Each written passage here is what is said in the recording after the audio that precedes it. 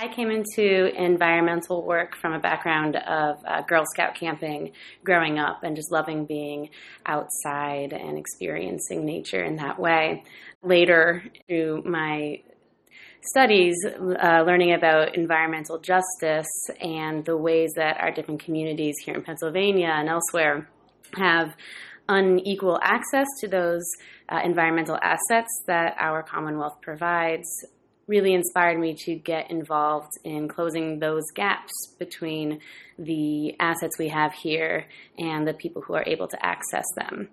So I'm excited to be working in an organization that takes seriously issues of environmental justice and works to build connections between our communities and the beautiful spaces of our Commonwealth.